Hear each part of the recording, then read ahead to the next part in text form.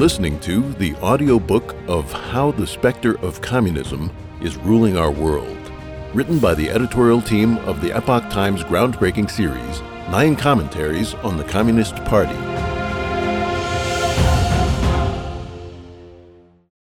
Chapter 17, Globalization, Communism at its Core. Introduction. Beginning in the Renaissance, human history entered a period of dramatic change. The Industrial Revolution that began at the end of the 18th century greatly increased productivity. The national power of each country went through tremendous changes, and the structure of global order went through radical changes. At the same time, social structures, thought, and religious traditions also saw dramatic shifts. Orthodox faiths went into decline, human morality began to deteriorate, societies became disordered, and human behavior lost universal standards for judgment. These historical conditions saw the birth of communism. After Russia's Bolshevik Revolution in 1917, the Communist International, known as the Third International, attempted to export communist revolution to the world. The Communist Party of the United States was founded in 1919, and the Chinese Communist Party, CCP, was founded in 1921. In the late 1920s and early 1930s, a global economic depression further motivated communist ideologues. The world's political and economic ideologies began a leftward turn. The Soviet Union gained a firm foothold, and the CCP seized the opportunity to develop. In 1949, more than a decade later, the CCP took China by force, and violent communism rose to power. The Soviet Union and the CCP had together seized dozens of countries and 1/3 of the world's population, forming a confrontation against the Western world. The Cold War that followed lasted half a century. While violent communism threatens all of mankind, most people in the Western free world neglect the nonviolent communist factors developing quietly in their own societies. Besides the infiltration by the Soviet Union, all manner of para-communist ideologies and movements within the West, including outright communists, the Fabian Society, and the Social Democrats, among others, have penetrated government, the business world, and educational and cultural circles. The counterculture movement in the West during the 1960s, as well as China's Cultural Revolution, were brought about by communist elements. After the 1970s, rebellious youths in the West launched the Long March Through the Institutions, an attempt to erode traditional culture from within and seize social and cultural leadership. In just over a decade, they achieved daunting success. After the fall of the Berlin Wall and the disintegration of the Soviet Union, some people cheered the end of that stage of history and the end of communist ideology, while others worried about a clash of civilizations. But few realized that communism was taking on new forms and appearances in its attempt to control the world. Its new banner is globalization. With the Industrial Revolution and the development of science and technology, the movements of people and the changes in economics, politics, science and technology, and culture have become far more frequent. Today, modern telecommunications, transportation, computers, and digital networks have shrunk geographies and removed boundaries that had stood for thousands of years. The world seems to have become small, and the interactions and exchanges between countries is unprecedented. The world has become more and more a unity. This strengthening of global collaboration is a natural result of technological development, the expansion of production, and migration. This kind of globalization is the result of a natural historical process. However, there is another kind of globalization, the result of communist ideologies hijacking the natural historical process of globalization in order to undermine humanity. This second form of globalization is the subject of this chapter. The essence of globalization under the control of communism is essentially about the rapid and widespread dissemination of all the worst aspects of both communist and non-communist regimes. The means of this dissemination include large-scale political, economic, financial, and cultural operations that rapidly erase the boundaries between nations and people. The goal is to destroy faith, morality, and traditional cultures, which humanity depends on for survival and to enable its redemption. All of these measures are aimed at destroying humanity. This book has stressed that communism is not merely a theory, but an evil specter. It is alive, and its ultimate goal is to destroy mankind. The specter does not hold to a single political ideology, but when conditions permit, is apt to use even political and economic theories that are contrary to standard communist ideology.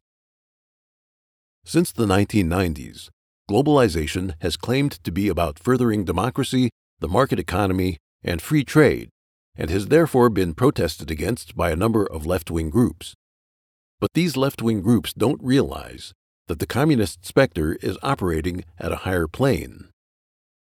Economic globalization, political global governance, Agenda 21, and various environmental and international conventions have all become tools for controlling and destroying humanity. Globalization, also known as globalism, as it is manipulated by the communist specter, has made stunning progress in several areas, using a variety of means along a number of routes through the world. This chapter will discuss the economic, political, and cultural aspects of this form of globalism.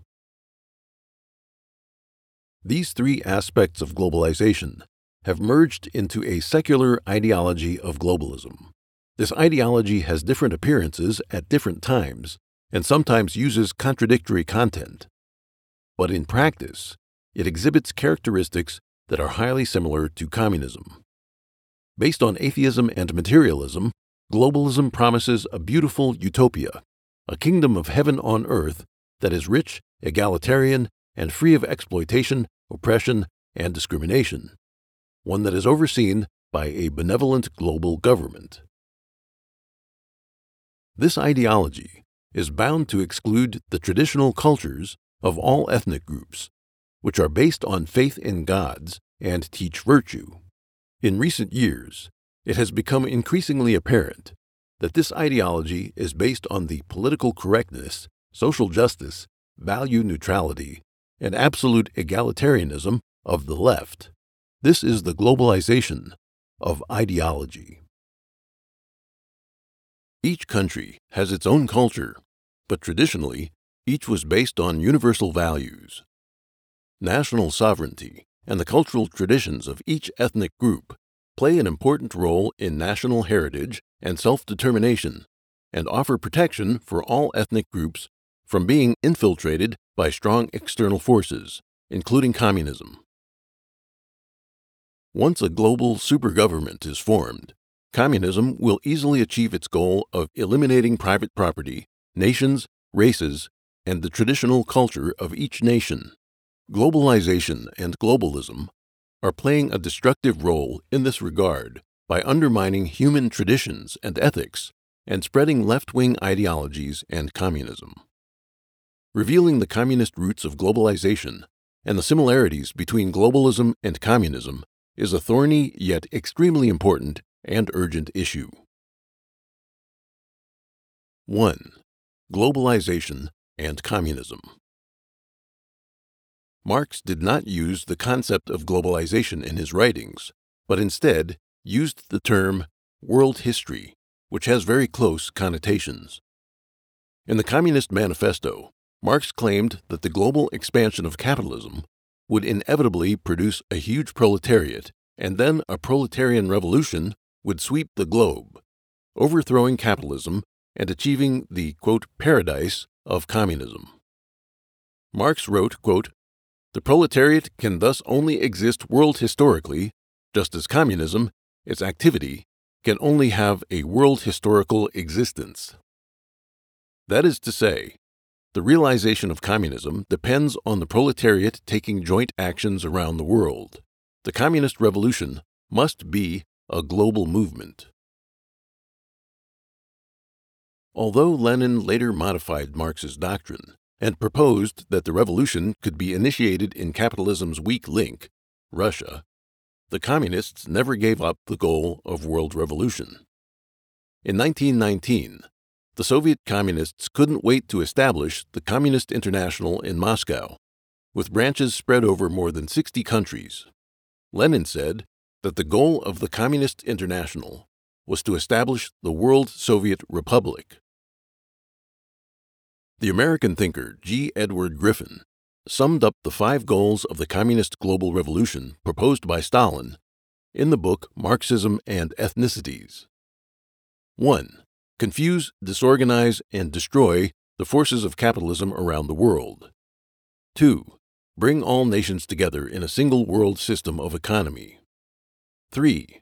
Force the advanced countries to pour prolonged financial aid into the underdeveloped countries. 4. Divide the world into regional groups as a transitional stage to total world government. Populations will more readily abandon their national loyalties to a vague regional loyalty than they will for a world authority. 5. Later, the regionals, such as the present NATO, CETO, and the Organization of American States, can be brought all the way into a single world dictatorship of the proletariat. William Z. Foster, the former national chairman of the American Communist Party, wrote, quote, "A communist world will be a unified, organized world. The economic system will be one great organization based upon the principle of planning now dawning in the USSR. The American Soviet government will be an important section in this world government." From Marx, Lenin, Stalin, and Foster to the, quote, "community of human destiny" proposed by the Chinese Communist Party, we can clearly see that communism is not satisfied with having power in a few countries. The ideology of communism, from beginning to end, includes the ambition of conquering all mankind. The proletarian world revolution predicted by Marx did not take place. What he thought was a desperate and dying capitalism was instead triumphant, prosperous, and flourishing. With the collapse of the Soviet and Eastern European communist camps, leaving only the Chinese Communist Party and a few other regimes, communism seemed to face its demise. This was, ostensibly, a victory for the free world. But while the West believed that communism would be swept into the rubbish heap of history, the trend of socialism, the primary stage of communism, was flourishing. The communist ghost is not dead. It hides behind various doctrines and movements as it corrodes, infiltrates, and expands communist ideology into every corner of the free world. Is this accidental? Of course not. Globalization seems to be a process of natural formation, but the role of communism is becoming more and more obvious in its evolution. Communism has become one of the guiding ideologies of globalization. After the Second World War, the left-wing forces in European countries continued to grow. The Socialist International that advocated democratic socialism included political parties from more than 100 countries. These parties were in power in various countries and even spread across most of Europe. In this context, a high level of welfare, high taxes, and nationalization affected Europe as a whole. Globalization has hollowed out U.S. industry, shrunk the middle class, caused stagnant incomes, polarized the rich and the poor, and driven rifts through society. These have greatly promoted the growth of the left and socialism in the United States, shifting the global political spectrum sharply left in the last decade or so. Left-wing forces around the world claim that globalization has caused income inequality and polarization between the rich and the poor. Alongside these arguments, anti-globalization sentiment has grown rapidly, becoming a new force that resists capitalism and calls for socialism. After the Cold War, communist ideas infiltrated economic globalization, with the goal that there would be no pure national economy, and the sovereignty of each country's national economic foundations would be undermined. The purpose was to fully mobilize human greed, while Western financial powers shifted wealth accumulated by society over several hundred years, to quickly enrich the Chinese Communist Party. The CCP then used the wealth it rapidly amassed to morally bind up other countries and drag them down. As the head of the communist forces in the world today, the CCP is constantly strengthening its economic growth while injecting a dose of strength into the left wing and communist parties around the world. The CCP has used totalitarian rule to undermine the rules of world trade and has used the enrichment it gained from global capitalism to strengthen socialism.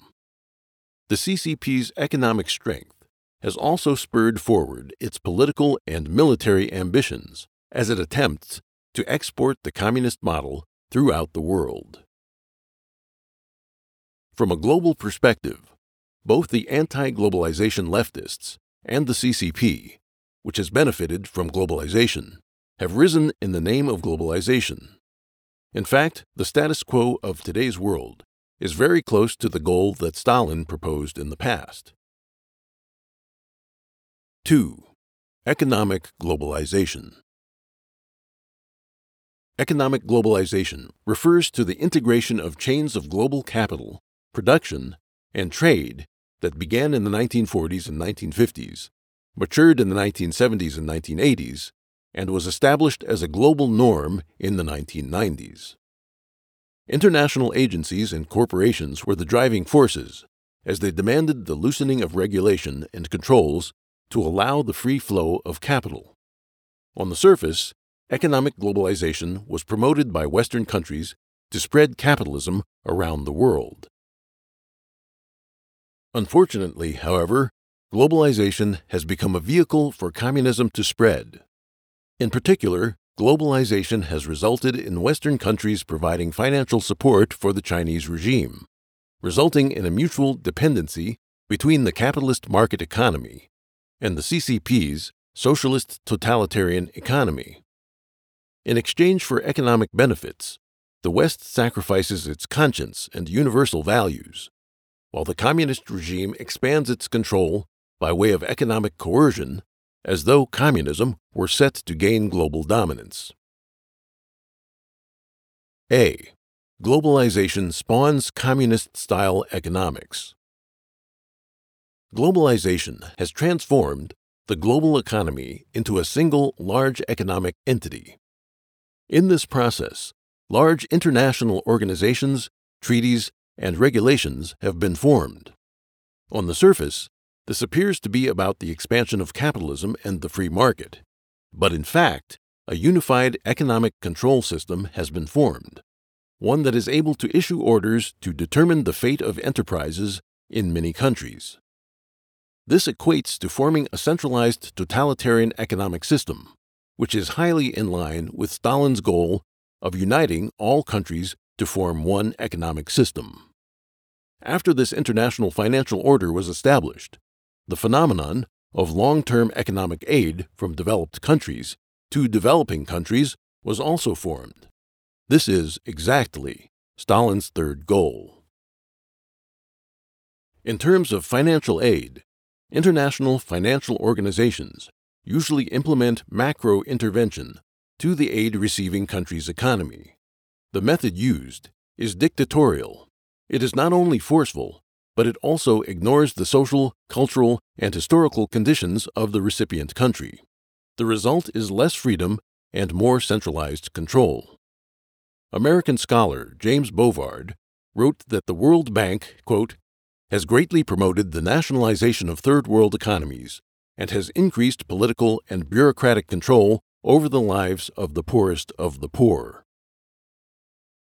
On the other hand, economic globalization has created a homogeneous global economy, leading to greater similarities in consumer trends and unified mechanisms of production and consumption.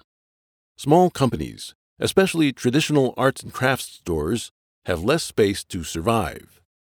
Many small companies and those associated with local ethnic groups have simply been wiped out by the wave of globalization.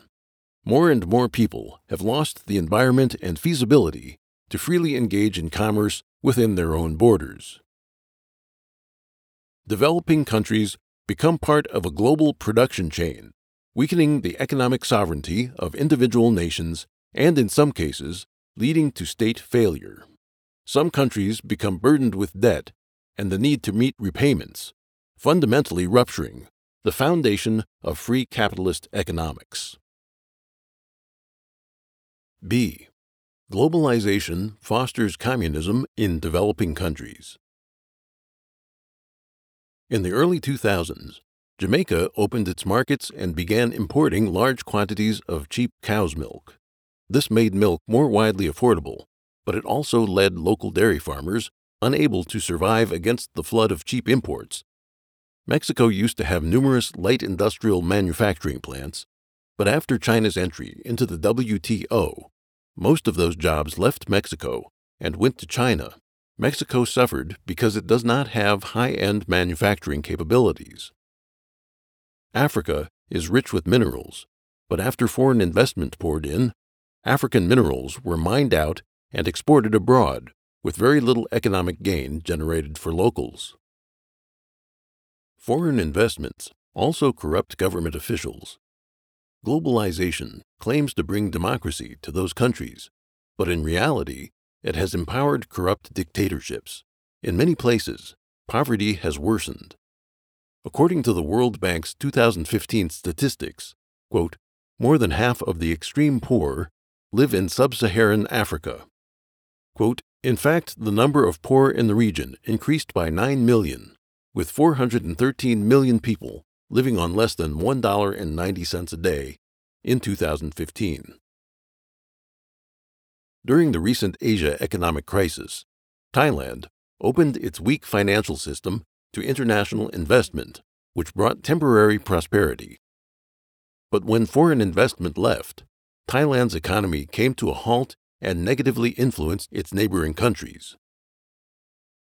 With the development of communication and transportation technologies, the Earth has become a village. Globalization sounded as if it would deliver financial prosperity and democratic values to the entire global village. However, as Professor Dani Rodrik of Harvard's John F. Kennedy School of Government has stated, there is a, quote, trilemma of globalization. Quote, we cannot simultaneously pursue democracy, national determination, and economic globalization. This is the hidden flaw of globalization and something communism has exploited. Obviously, the benefits and opportunities brought about by globalization are limited to a small number of people. Elsewhere, globalization has artificially worsened inequality and is unable to solve the long-term problems of poverty. Globalization has eroded national sovereignty, exacerbated regional turmoil, and engendered conflict between, quote, the oppressor and the oppressed. Notions about oppression, exploitation, inequality, and poverty are weapons leftists use to fight capitalism, as the resistance of the oppressed to the oppressor is the typical model for communism. The communist ideology of egalitarianism and the spirit of struggle have spread around the world along with globalization. C. Globalization creates wealth polarization, enabling communist ideology.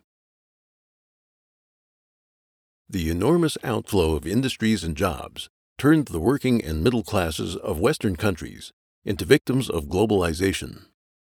Take America, for example.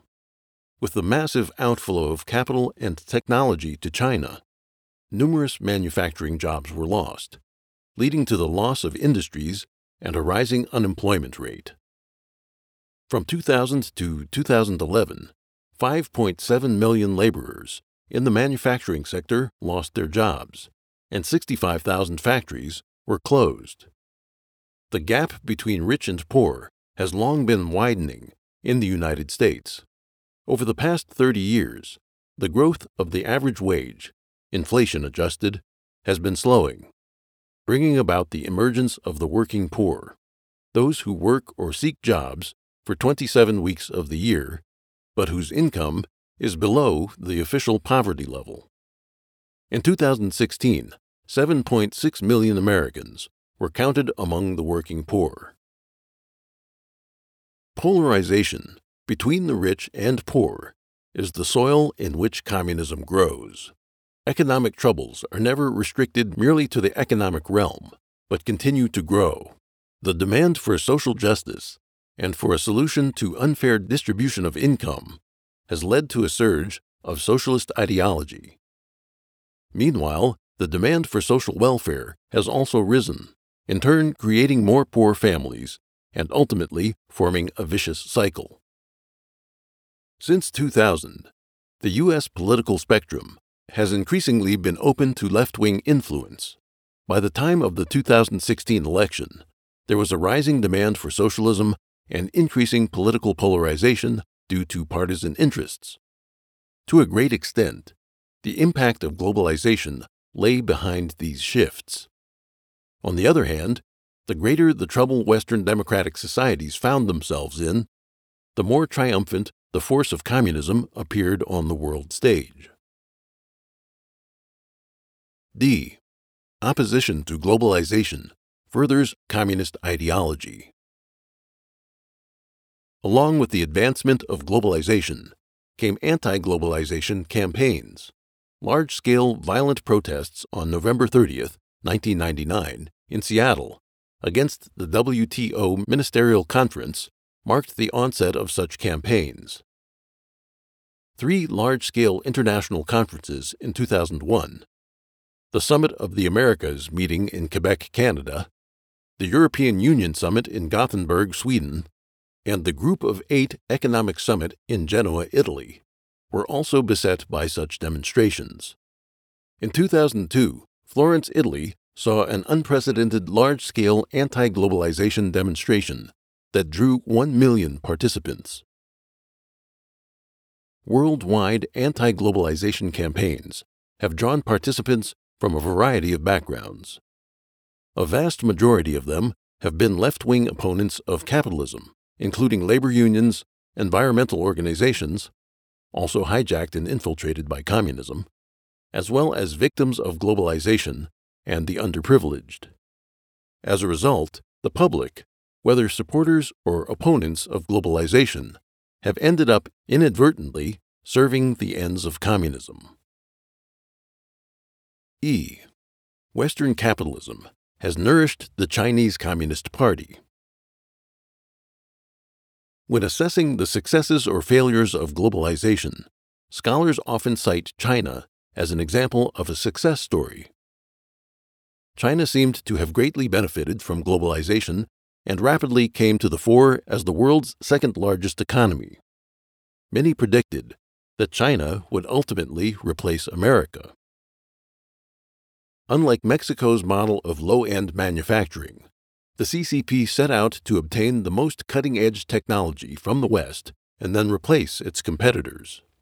In exchange for selling into the China market, the CCP demanded that companies from developed countries set up joint ventures, which the CCP then used to extract key technologies. The CCP adopted numerous methods to this end, from dishonestly forcing technology transfers to outright theft through hacking. After obtaining this advanced technology, the CCP pressed its advantage to dump low-priced products on the world market. With the help of export rebates and subsidies, the CCP defeated competitors with below-market prices, disrupting the order of free markets.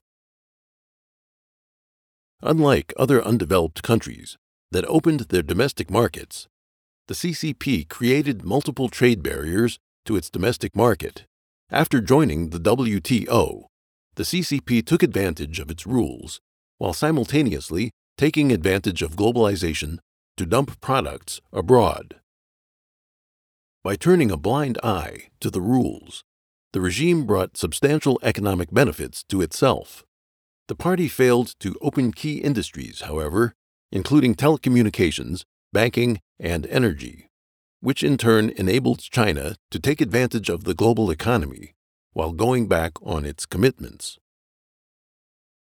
Bought off by economic profits, the Western world turned a blind eye and a deaf ear to the human rights abuses. While the CCP notoriously abused human rights, the international community continued to confer generous favor on the regime. In the midst of globalization, a powerful CCP, together with a morally corrupt Chinese society, has struck a blow against the market economy and trade regulations in the West. As a destroyer of rules, the CCP has reaped all the advantages of globalization. In a sense, globalization has been like a blood transfusion for the CCP, allowing a fading communist state to come back to life. Behind the manipulation of globalization is the hidden purpose of propping up the CCP through the reallocation of wealth. Meanwhile, the CCP has been able to accumulate ill-gotten gains while carrying out the worst human rights abuses. Globalization has been a process of saving the CCP and legitimizing the Chinese Communist regime. While the party strengthened its socialist muscles with capitalist nutrients, the West fell into relative decline, further giving the CCP confidence in its communist totalitarianism and global ambitions. China's rise also greatly excited numerous socialists and members of the left worldwide. While its economy has grown, the CCP has intensified efforts to infiltrate global economic organizations, including the WTO, the IMF, the World Bank, the United Nations Industrial Development Organization, and others. When assigned to important positions in these organizations, party officials persuade them to cooperate with the CCP in order to endorse the party's schemes and defend its policies. The CCP uses international economic organizations to carry out its own economic agenda and corporatist model. If its ambitions aren't halted, there's little doubt that the regime will bring disasters to global politics and economics. The above are just some examples of how economic globalization has been used to promote and extend communism. With advances in telecommunications and transportation, economic activities are extended beyond a nation's borders. This is a natural process, but in this case, the process was turned into an opportunity for the CCP to begin the path to global dominance. The time has come for society to be alert to what is taking place and to rid globalization of communist elements. In that case, the sovereignty of individual states and the welfare of their people will have a chance to be realized. 3. Political globalization. Globalization manifests politically as increased cooperation among countries, the emergence of international organizations, the formulation of political agendas and international treaties, the restriction of national sovereignty, and a gradual transfer of power from sovereign states to international organizations. After the emergence of such international institutions, as well as the rules and regulations that transcend national borders, such institutions began infringing upon the political, cultural, and social lives of individual countries. Power begins to concentrate in an international institution akin to a global government, eroding national sovereignty, weakening traditional beliefs and moral foundations of distinct societies, undermining traditional culture, and subverting conventional international conduct. All this is part of the gradual advancement of the communist program. During this process, communism promotes and uses international organizations to bolster the strength of communist factors, promoting the Communist Party's philosophy of struggle, promoting twisted definitions of human rights and freedom, promoting socialist ideas on a global scale, redistributing wealth, and attempting to build a global government that takes humanity down the path of totalitarianism. A. The UN has expanded communist political power. The United Nations, established after the end of World War II, is the largest international organization in the world and was originally designed to strengthen cooperation and coordination among countries. As a supranational entity, the United Nations conforms to communism's goal of eliminating the state and has been used to increase communist power.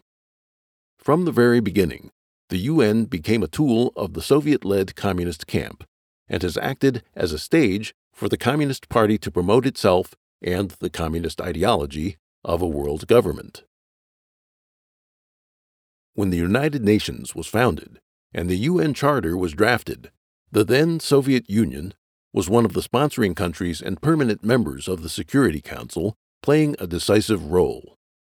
Alger Hiss, drafter of the Charter and Secretary General of the United Nations Charter Conference, as well as a State Department official and important advisor to Roosevelt, was convicted of perjury in connection with the charge of being a Soviet spy.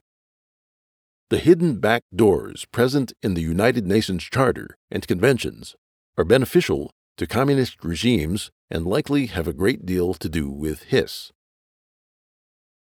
The heads of many important UN agencies are communists or fellow travelers. Many UN Secretaries General are socialists and Marxists. For example, the first, Trygve Lie, was a Norwegian socialist and received strong support from the Soviet Union. His most important task was to bring the Chinese Communist Party into the United Nations. His successor, Dag Hammarskjöld, was a socialist and a sympathizer for a global communist revolution, and often fawned over high-ranking CCP official Zhou Enlai. The third Secretary General, U Thant, of Myanmar, formerly Burma, was a Marxist who believed that Lenin's ideals were consistent with the UN Charter. The sixth Secretary General, Boutros Boutros-Ghali, was formerly the Vice President of the Socialist International. It is therefore not difficult to understand why the heads of communist regimes regularly receive the highest courtesies of the United Nations. Many UN conventions have also become tools to directly or indirectly promote communist ideas and expand communist power. The highest mission of the United Nations is to maintain world peace and security. The United Nations peacekeeping forces are under the responsibility of the Under-Secretary General for Political and Security Affairs. Yet of the 14 individuals who took up this position from 1946 to 1992, 13 were Soviet citizens. The Soviet communist regime never gave up attempting to expand communist power and had no interest in contributing to world peace. Therefore, although it used, quote, "safeguarding world peace" as its slogan, it focused on advancing the interests of communism. Propping up a pro-socialist organization fit its aims. At the time, communists had infiltrated the United States. FBI Director J. Edgar Hoover stated in 1963 that communist diplomats assigned to the UN, quote, represent the backbone of Russian intelligence operations in this country. Even after the collapse of the former Soviet communist regime, the communist legacy remained widespread in the United Nations. Quote, Westerners who worked at the UN found themselves surrounded by what many have called a communist mafia. The CCP uses the United Nations as a propaganda platform. Each of the 5 permanent members of the Security Council has a United Nations Undersecretary General, although the UN Undersecretary General can no longer represent the interests of any individual country. The Secretary General, representing the CCP's social and economic interests, effectively endorses the ideology of the CCP. Top UN officials including the Secretary General, have promoted the CCP's One Belt, One Road initiative as a way to tackle poverty in the developing world. The CCP's One Belt, One Road strategy has been considered by many countries to be its legacy of imperialism and has left many countries in deep debt crises. For example, Sri Lanka had to lease an important port to the CCP for 99 years to pay off its debt, and Pakistan had to ask the International Monetary Fund for help because of debt problems. Because of the control One Belt, One Road has over the politics and economics of participating countries and its conflicts with human rights and democracy, many countries are stepping on the brakes. However, due to the CCP's political influence, senior UN officials have touted the One Belt, One Road project. B. Communist ideology has subverted the UN's human rights ideals. One of the United Nations objectives is to improve human rights and promote freedom. This is a universal principle. But the CCP, together with other corrupt regimes, denies the universality of human rights. Instead, it says human rights are internal affairs, so the CCP can cover up its track record of persecution and abuses in China. It even praises itself for extending the right to subsistence to the Chinese people. The CCP has also used the United Nations platform to attack the democratic values of the West, relying on its alliance with developing nations to subvert the efforts of free nations to promote universal values. Due to the manipulation of communist factors, the UN has not only done little to improve human rights, but has also often become a tool used by communist regimes to whitewash their poor human rights records. Many scholars have documented how the United Nations has betrayed its own ideals. For example, the United Nations was born amidst the shadow of the Holocaust, but now the United Nations does nothing in the face of mass killings. The original purpose of the United Nations was to fight aggressors and protect human rights. Moral judgment was taken as a necessary premise of action to this end, yet the current United Nations rejects making moral judgments. Dor Gold, former Israeli ambassador to the United Nations and author of Tower of Babel, How the United Nations Has Fueled Global Chaos, asserted, quote, "The UN is not a benign but ineffective world body. It has actually accelerated and spread global chaos." Gold provided numerous points of evidence to demonstrate this, including the UN's, quote, "value neutrality," the immorality of, quote, "moral equivalence and moral relativism," general corruption, countries with poor human rights records serving as heads of the Human Rights Commission, undemocratic countries having the majority of votes, and communist regimes exerting control. He said that the United Nations is an abject failure and, quote, "dominated by anti-Western forces, dictatorships, state sponsors of terrorism, and America's worst enemies, thus, quote, betraying the noble ideals of the UN's founders." The United Nations Human Rights Commission has adopted the policy of majority vote, yet countries with poor human rights records are able to become member states and even heads of the Human Rights Council, rendering human rights reviews meaningless. Furthermore, the CCP has bought off many developing countries, causing the criticism of the CCP's human rights policies, initiated by the United States through the United Nations, to be repeatedly shelved. The United Nations tyranny of the majority has allowed it to become a tool for communist forces to oppose free nations on many issues. This has led the United States to withdraw from the Human Rights Council several times. The West wants to promote freedom and human rights, but has been repeatedly blocked by communist countries. The Human Rights Council has been hijacked by thugs, and the so-called international conventions adopted have done nothing to bind totalitarian countries. These countries simply mouth the slogans, but don't implement them. It is thus not difficult to understand that the Charter of the United Nations is very similar to the Soviet Constitution, as well as in direct opposition to the U.S. Constitution. Its purpose is not to protect the rights of people, but to serve the needs of rulers. For example, some provisions of the Soviet Constitution included wording such as, quote, "within the scope of the law," after spelling out the rights of citizens.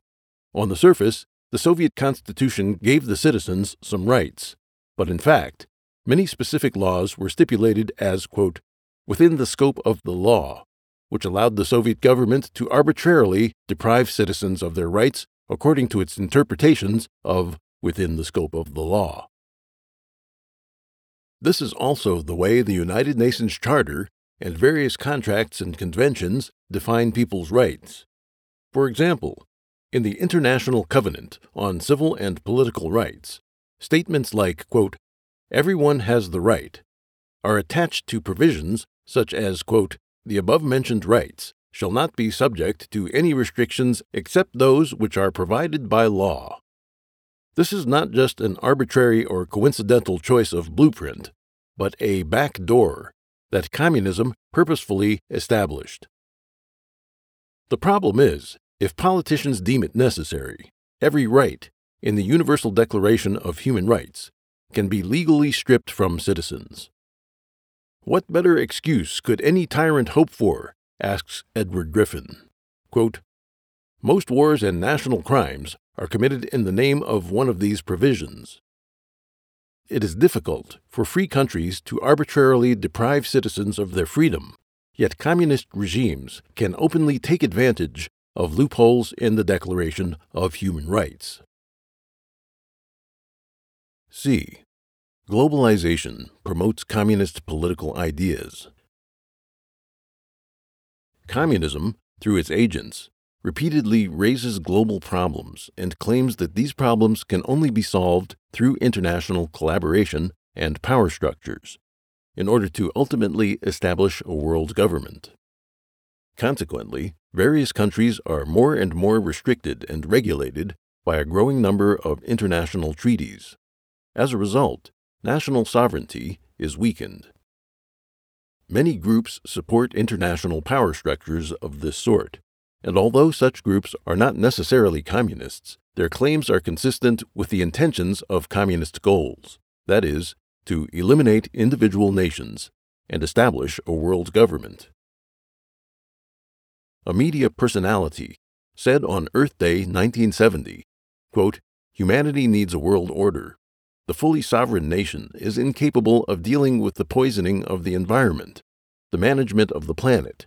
Therefore, whether we are talking about the need to prevent war or the need to prevent ultimate damage to the conditions of life, requires a world government." The Humanist Manifesto, too, of 1973 also declared, quote, "We have reached a turning point in human history where the best option is to transcend the limits of national sovereignty and to move toward the building of a world community. Thus, we look to the development of a system of world law and a world order based upon transnational federal government." In fact, the establishment of the United Nations Environment Program was precisely because a group that advocated for a global confederacy in 1972 considered the environmental issue to be a world issue, and therefore called for the development of global solutions and the establishment of a global environmental protection agency. Its first director was Maurice Strong, a Canadian with strong socialist tendencies.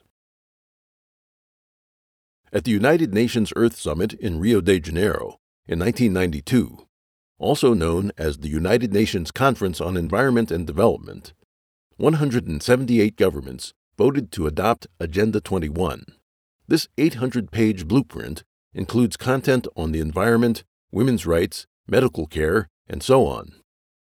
An influential researcher from an environmental research institute and subsequently an official of the UN Environment Program said, quote, "National sovereignty, the power of a country to control events within its territory, has lost much of its meaning in today's world, where borders are routinely breached by pollution, international trade, financial flows, and refugees. Nations are, in effect, ceding portions of their sovereignty to the international community and beginning to create a new system of international environmental governance as a means of solving otherwise unmanageable problems. Superficially, these rationales for a world government seem great, but their true purpose is the promotion of communism to dominate the world. In Chapter 16, we detailed how communism also uses the claim of protecting the environment to advance its agenda. During Boutros Ghali's term as UN Secretary-General, from 1992 to 1996, he initiated rapid advances in the UN's march toward world government. He called for the formation of a permanent UN army and was pressing for the right to collect taxes. Due to opposition of the United States, Ghali wasn't able to serve a second term. Otherwise, the status of the United Nations now would be difficult to predict. Although communist regimes always refuse to interfere in the internal affairs of other countries, they actively participate in various international organizations, support the expansion of the functions of the United Nations, and promote the concept of global governance. In 2005, UN Secretary-General Kofi Annan said, quote, "In the age of interdependence, global citizenship is a crucial pillar of progress." Robert Chandler, a strategic thinker who worked for the U.S. Air Force, the White House, and various government departments, believes that Annan's so-called progress would destroy national sovereignty and open the way for a global civil society without borders. The UN's, quote, "teaching toward a culture of peace" program is actually organized and guided by ultra-leftists, which Chandler believes are intent on destroying the sovereignty of the nation and creating a totalitarian world government without borders. The book The Naked Communist, published in 1958, which exposed communism, listed the 45 goals of communists, one of which was, quote, "promote the UN as the only hope for mankind. If its charter is rewritten, demand that it be set up as a one-world government with its own independent armed forces." Many realize that the establishment of a world government cannot be achieved in the short term. So communists and globalists use various issues to establish international institutions in various fields, then promote the unity of these institutions, and continue to advocate for dependence on the United Nations with the ultimate purpose of establishing a world government. Advocating for a world government, deliberately exaggerating the role of the United Nations, portraying the United Nations as a cure-all for solving all problems in the world today. All this is part of an attempt to play God and arrange the future of mankind through manipulating power. In fact, this is exactly the same idea as a communist utopia, a religion that people established themselves, and the result is devastating. D. World government leads to totalitarianism. There is nothing wrong with thinking about how to make a better world or future, but seeking to establish a world government to solve all of mankind's problems is simply chasing a modern-age utopia and runs the danger of descending into totalitarianism. An unavoidable issue faced by a world government that aims to truly address global problems is how it actually implements its policies, be they political, military, economic, or other. To push through its policies on a global scale, such a government assuredly wouldn't take the form of a free democracy, like that of the United States, but would instead be a totalitarian big government, like the former Soviet Union or the Chinese Communist regime. In order to attract countries to join, a world government would invariably offer tantalizing benefits, promises of welfare, and a blueprint of a global utopia for mankind. Its proposition is similar to that of communism and presents itself as the cure-all to every country's problems. In order to achieve the utopian ideals of such a vast number of countries and solve complex global issues according to the utopian blueprint, be it protecting the environment or providing security and welfare on a global scale, such a world government would inevitably seek to centralize its power in order to push through its policies.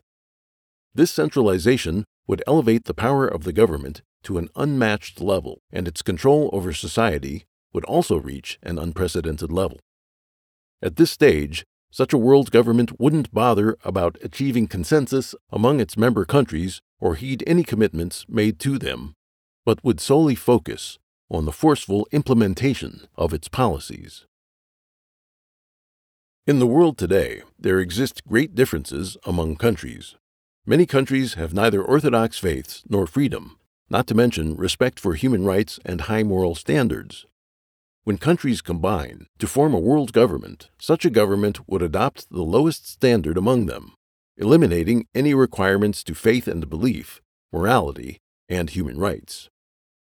In other words, countries would be given a free pass on these issues, using the concept of so-called neutrality in religion, morality, and human rights in order to unite them. A world government would inevitably promote a mainstream culture in order to unify the world.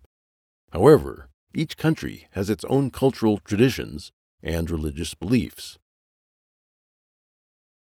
Of all the experts, scholars, and governments that actively advocate a world government, the majority of them are atheists or hold progressive views on religious beliefs. Clearly, a world government would have atheism as its core value, the inevitable consequence, given that communism is the force behind it. To maintain its rule, this world government would forcibly implement ideological re-education, resorting to violence, in order to carry this out. In order to prevent fragmentation or independence movements by member countries, a world government would greatly strengthen its military and police forces and tighten its control over people's freedom of speech. The government of a country whose people do not have a shared faith and culture can only rely on authoritarian power, that is, totalitarian rule, in order to stay in power, and the result would be the reduction of individual freedom. Thus, a world government would inevitably be a totalitarian government because it would have to rely on authoritarianism to sustain its rule. In the end, a world government is literally a communist totalitarian project in another guise, and the result would be no different from the communist regimes of today in how they enslave and abuse their people. The only difference would be that instead of being confined to a single country, this totalitarianism would extend to the entire world, with the entire world controlled by a single government, making it even easier to corrupt and destroy humanity. In the process of maintaining its rule, this gargantuan government would progressively employ all the evil methods used by communist regimes. This path toward authoritarianism would be a process of destroying the traditional cultures and moral values of mankind, which is precisely what communism aims to achieve. 4. Cultural globalization, a means of corrupting humanity.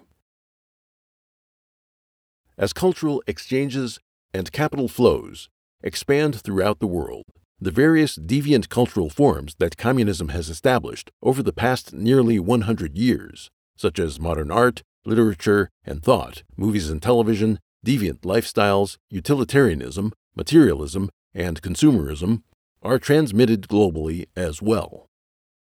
During this process, the cultural traditions of various ethnic groups are stripped of their external forms and severed from their original meaning, resulting in mutated, deviant cultures. While achieving the goal of being profitable, these deviant cultures also rapidly corrupt people's moral values wherever they spread. Globally, the United States is the political, economic, and military leader. This leadership carries over to American culture, which is readily accepted and adopted by other countries and regions. After the Industrial Revolution, with the decline in religious faith in modern society and increasing materialism brought about by technological advances, people naturally drew a direct link between material prosperity and a civilization's strength. Taking advantage of this trend, communism focused its resources on taking down the United States through nonviolent means. After infiltrating and corrupting the family unit, politics, the economy, law, arts, the media, and popular culture across all aspects of daily life in the United States, and after corrupting and destroying traditional moral values, communism made use of cultural globalization to export this corrupted culture. Touted as advanced culture from the United States, this culture spread across the entire world. In the blink of an eye, the Occupy Wall Street movement from New York was shown on the television screens in the remote mountain villages of India. Through Hollywood movies, conservative border villages in Yunnan, China, learned that single mothers, extramarital affairs, and sexual liberation are all, quote, normal aspects of life. The ideology underlying the Common Core curriculum, created by cultural Marxists, was almost instantaneously reflected in Taiwan's secondary school textbooks. Africa, widely regarded as the most backward region in the world, turned out to be the hardest hit by the AIDS epidemic. From Ecuador in South America to Malaysia in Southeast Asia and Fiji in the Pacific Islands, rock music became extremely popular. Willy Münzenberg, the German communist activist and one of the founders of the Frankfurt School, said, quote, "We must organize the intellectuals and use them to make Western civilization stink. Only then, after they have corrupted all its values and made life impossible, can we impose the dictatorship of the proletariat." From the perspective of the left, making Western civilization stink is the path toward communism. However, to communism, which is the driving force, corrupting the traditional culture that the divine left for man and having man abandon the divine, is the way to achieve its goal of destroying mankind.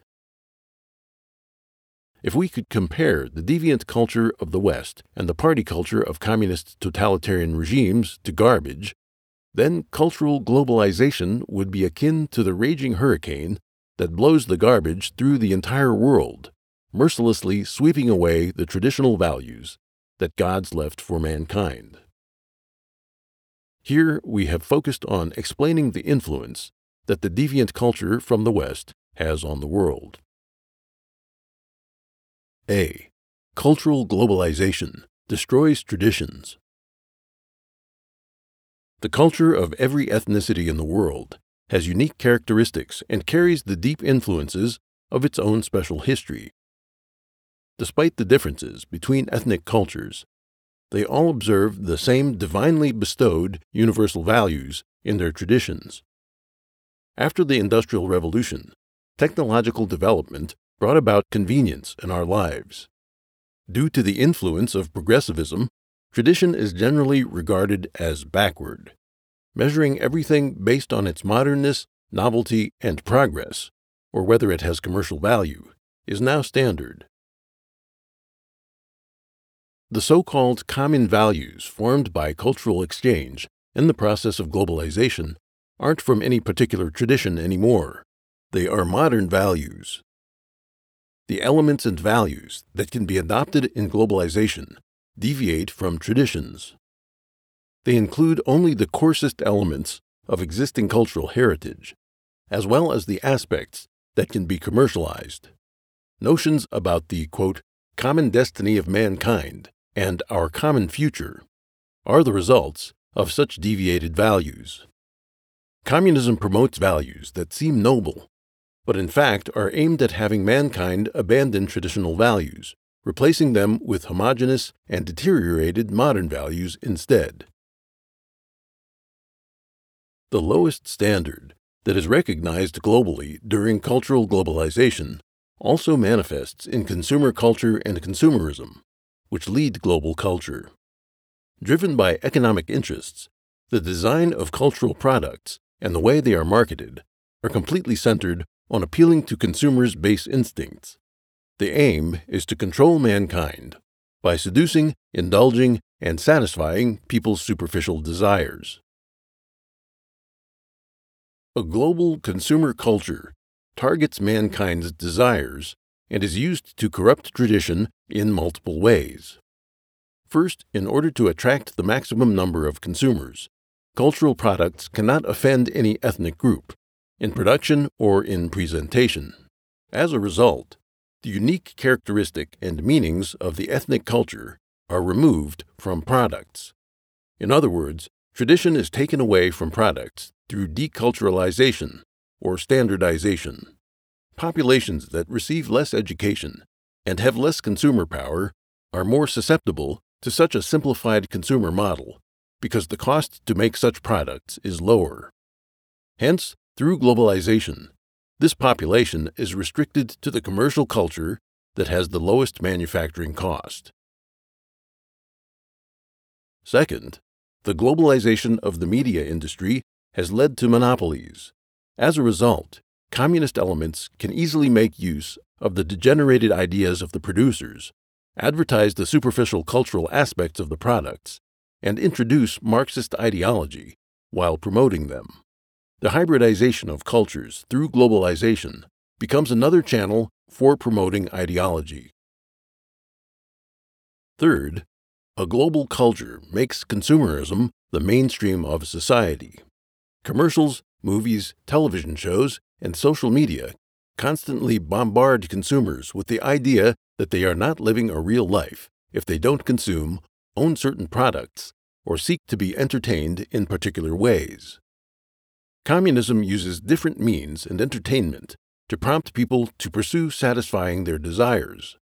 As people indulge their desires, they are moving away from the spiritual plane, and before they know it, they've deviated from their long-held divine beliefs and traditional values. Communism quickly spreads its deteriorated ideology amid the backdrop of globalization. It also utilizes the herd mentality.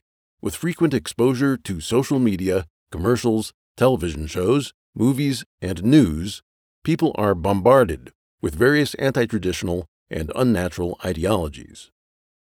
This creates an illusion that such deteriorated ideologies represent a global consensus. People gradually become numb to the damage these ideologies have on traditions. Twisted behaviors are seen as fashionable, and people are supposed to take pride in them. Substance abuse, homosexuality, rock music, abstract art, and much more all spread this fashion. Modern art is degenerate and violates all traditional definitions of aesthetics. Some people may have realized this at first, but when works of modern art are constantly exhibited in major metropolitan areas and sold at high prices, when the media frequently reports on dark and strange artworks, people begin to believe that they're the ones who've fallen out of touch with fashion, and it's their taste in art that needs to be updated. People begin to negate their own sense of the beautiful and favor deteriorated art forms. Communism is able to utilize the herd mentality because many people do not have a strong will. Once mankind deviates from divinely imparted traditions, everything becomes relative and changes over time. The situation becomes ripe for exploitation. B. Developed Western countries export anti-traditional culture. Western developed countries play a decisive role in global economic and military affairs. As a result, Western culture was able to quickly spread to developing countries. It was deemed the mainstream of modern civilization and the direction for future development. Exploiting this trend has spread deviant modern culture from the United States and other Western countries to the world. This exerted enormous damage on the traditions of other ethnic groups. Rock music, drugs, and sexual liberation were disguised as Western culture and quickly spread worldwide from developed countries. As pointed out in this book, the communist specter is behind the development of these deteriorated cultures, which have nothing to do with the traditional values that stem from belief in the divine. All manner of deteriorated culture, masked as Western culture, is currently being spread to every corner of the world. Hollywood, in particular, has become a major carrier of various ideologies that stem from cultural Marxism. The special characteristic of the movie industry allows it to make people subconsciously accept its values. Because of their economic strength, Western countries attract a large number of foreign students.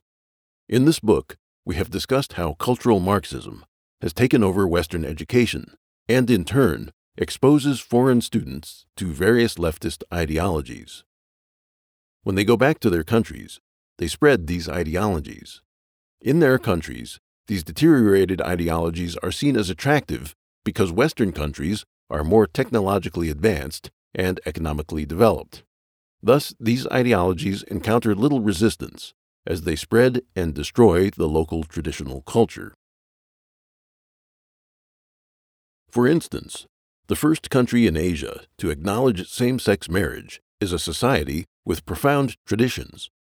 Globalization was behind the shift.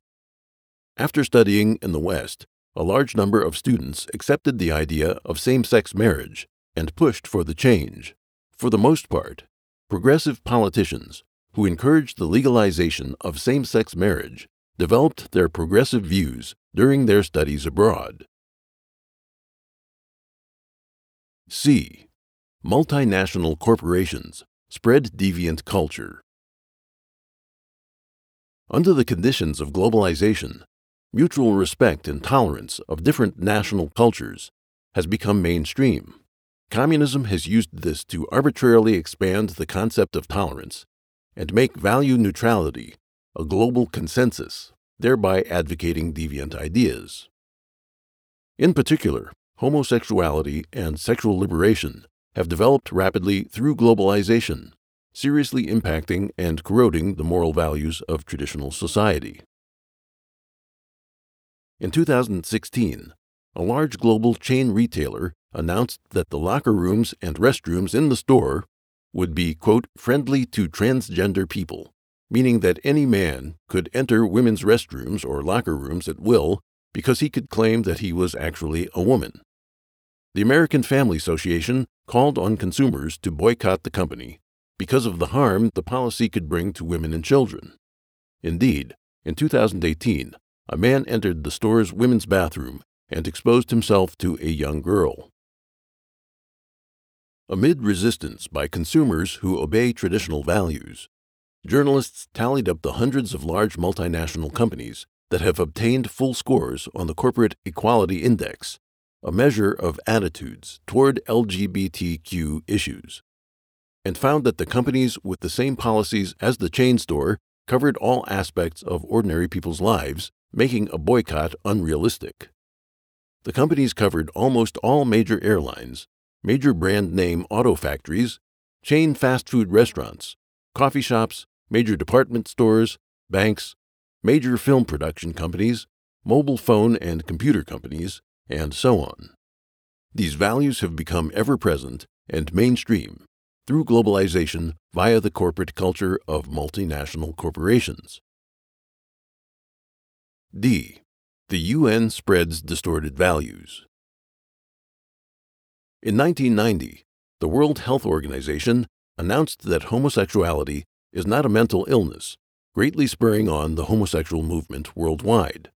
Under the conditions of globalization, AIDS spread globally, with the most important group of AIDS-susceptible people, homosexuals, continuing to be the target of social concern and public discussion. Communism has thus promoted the expansion of the homosexual movement. Medical workers encourage homosexual AIDS patients not to be ashamed and to seek medical treatment. As a corollary, the moral recognition of homosexual conduct has been promoted simultaneously.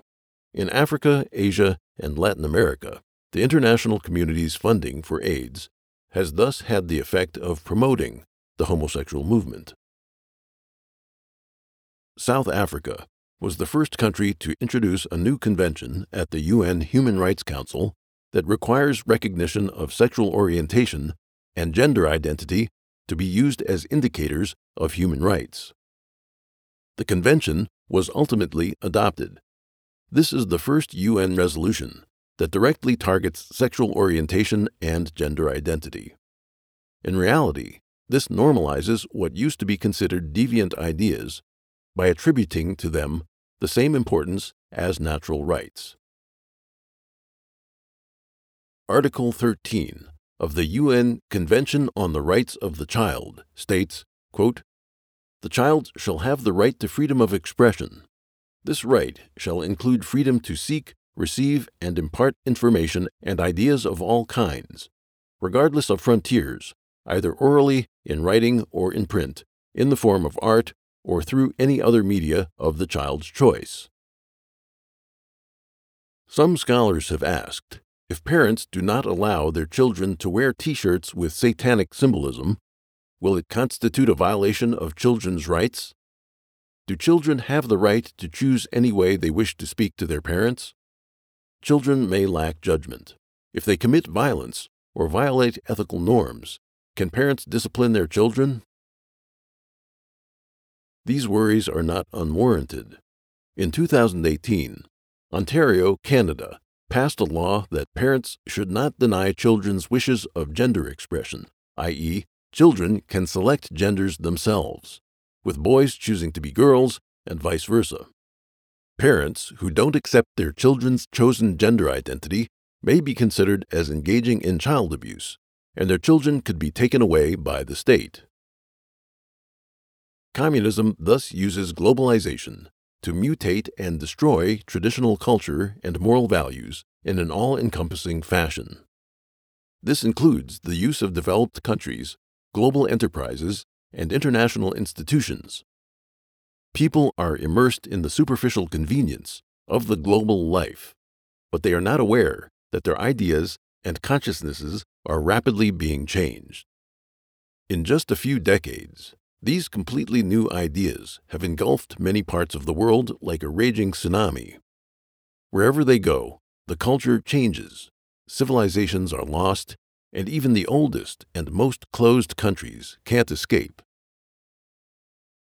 Traditional culture is the root of human existence, an important guarantee for human beings to maintain moral standards.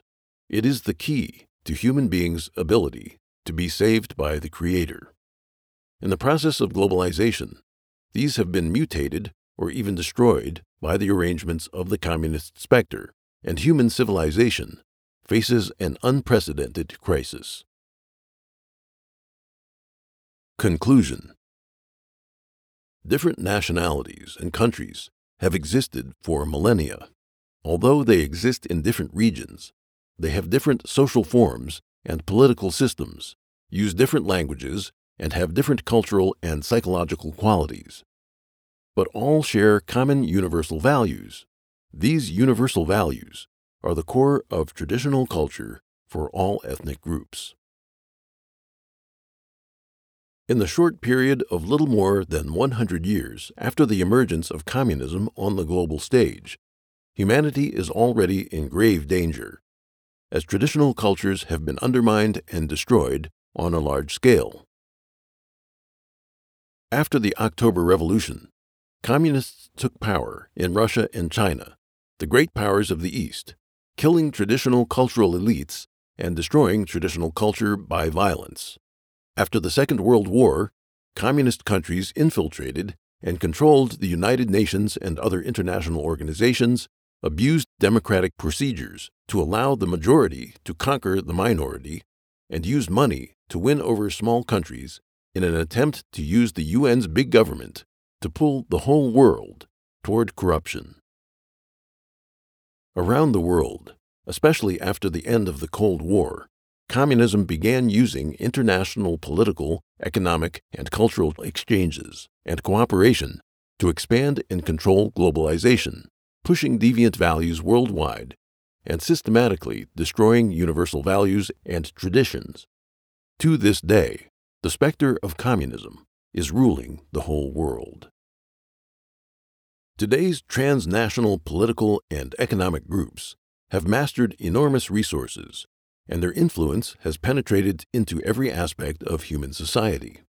From large issues such as the environment, economy, trade, military affairs, diplomacy, science and technology, education, energy, war, and immigration, to small issues such as entertainment, fashion, and lifestyle. All are increasingly manipulated by globalists. Once a global movement is formed, it would be easy for all of humanity to be mutated or even destroyed with a single command. By using globalization in conjunction with other means, the communist specter has ruined human society in just a few hundred years, and both the East and the West are at risk of being destroyed. Only by returning to tradition can human beings reintroduce universal values and traditional cultures to sovereign nations and in international exchanges. This is necessary for returning to universal values and traditional culture, and will allow mankind, under the protection and grace of God, to expel the communist specter and move toward a bright future.